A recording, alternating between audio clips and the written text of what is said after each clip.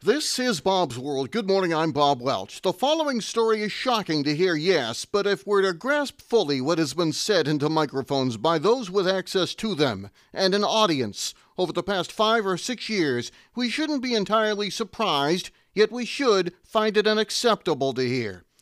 Political opponents are not enemies of each other. They are opposing candidates. Some have been told otherwise. In a minute. Hello? Man, where are you? I thought you were coming. I can't. I'm in bed with the flu. The flu? Whoa. Grandma's about to crowd surf. Man, I'll call you back. Don't get stuck at home with the flu. A flu shot is safe, effective, and you can get it at the same time as your COVID-19 vaccine. A flu shot is the best way to prevent the flu and its potentially serious complications. Don't get flu FOMO. Learn more at getmyflushot.org. Brought to you by the AMA, CDC, and the Ad Council.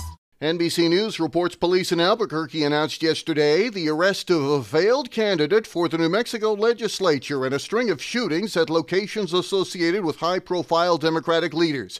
Republican Solomon Pena is accused of conspiring with and paying 4 men to carry out 4 shootings at the homes of 2 Bernalillo County commissioners and 2 New Mexico legislators.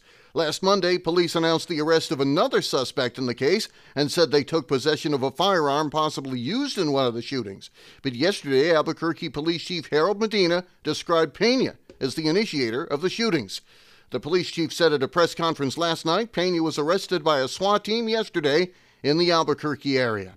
He went on to say ballistics evidence from one of the shootings connected the case to the suspect.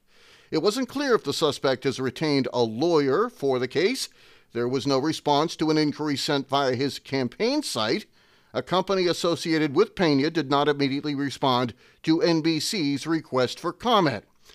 The Albuquerque Journal describes the New Mexico House District 14 as the Albuquerque area's South Valley. That was the seat the Republican candidate, who was also the accused, lost. The Albuquerque paper reported during his campaign last year that Pena has a criminal record. He served nearly 7 years in prison for burglary.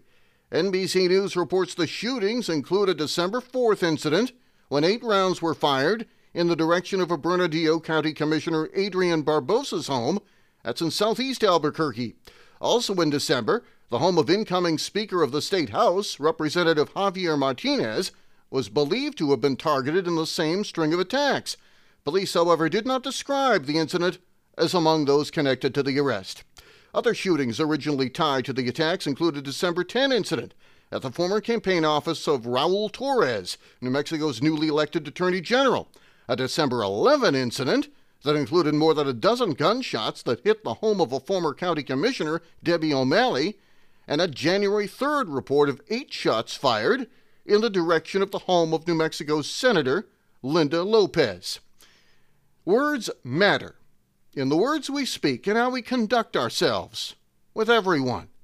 Yes, there are lots of problems in this very imperfect representative democracy, but this which has been reported today only adds and does not resolve those problems. We have forgotten how to treat others with dignity and respect, even when we may disagree vehemently with another. It is our mutual responsibility as people to never let something get this far. Yet it has. January the 6th, anyone? It begins with us right now, right here. People with whom we disagree might be political opponents, but never enemies. And if you're thinking like that, just stop.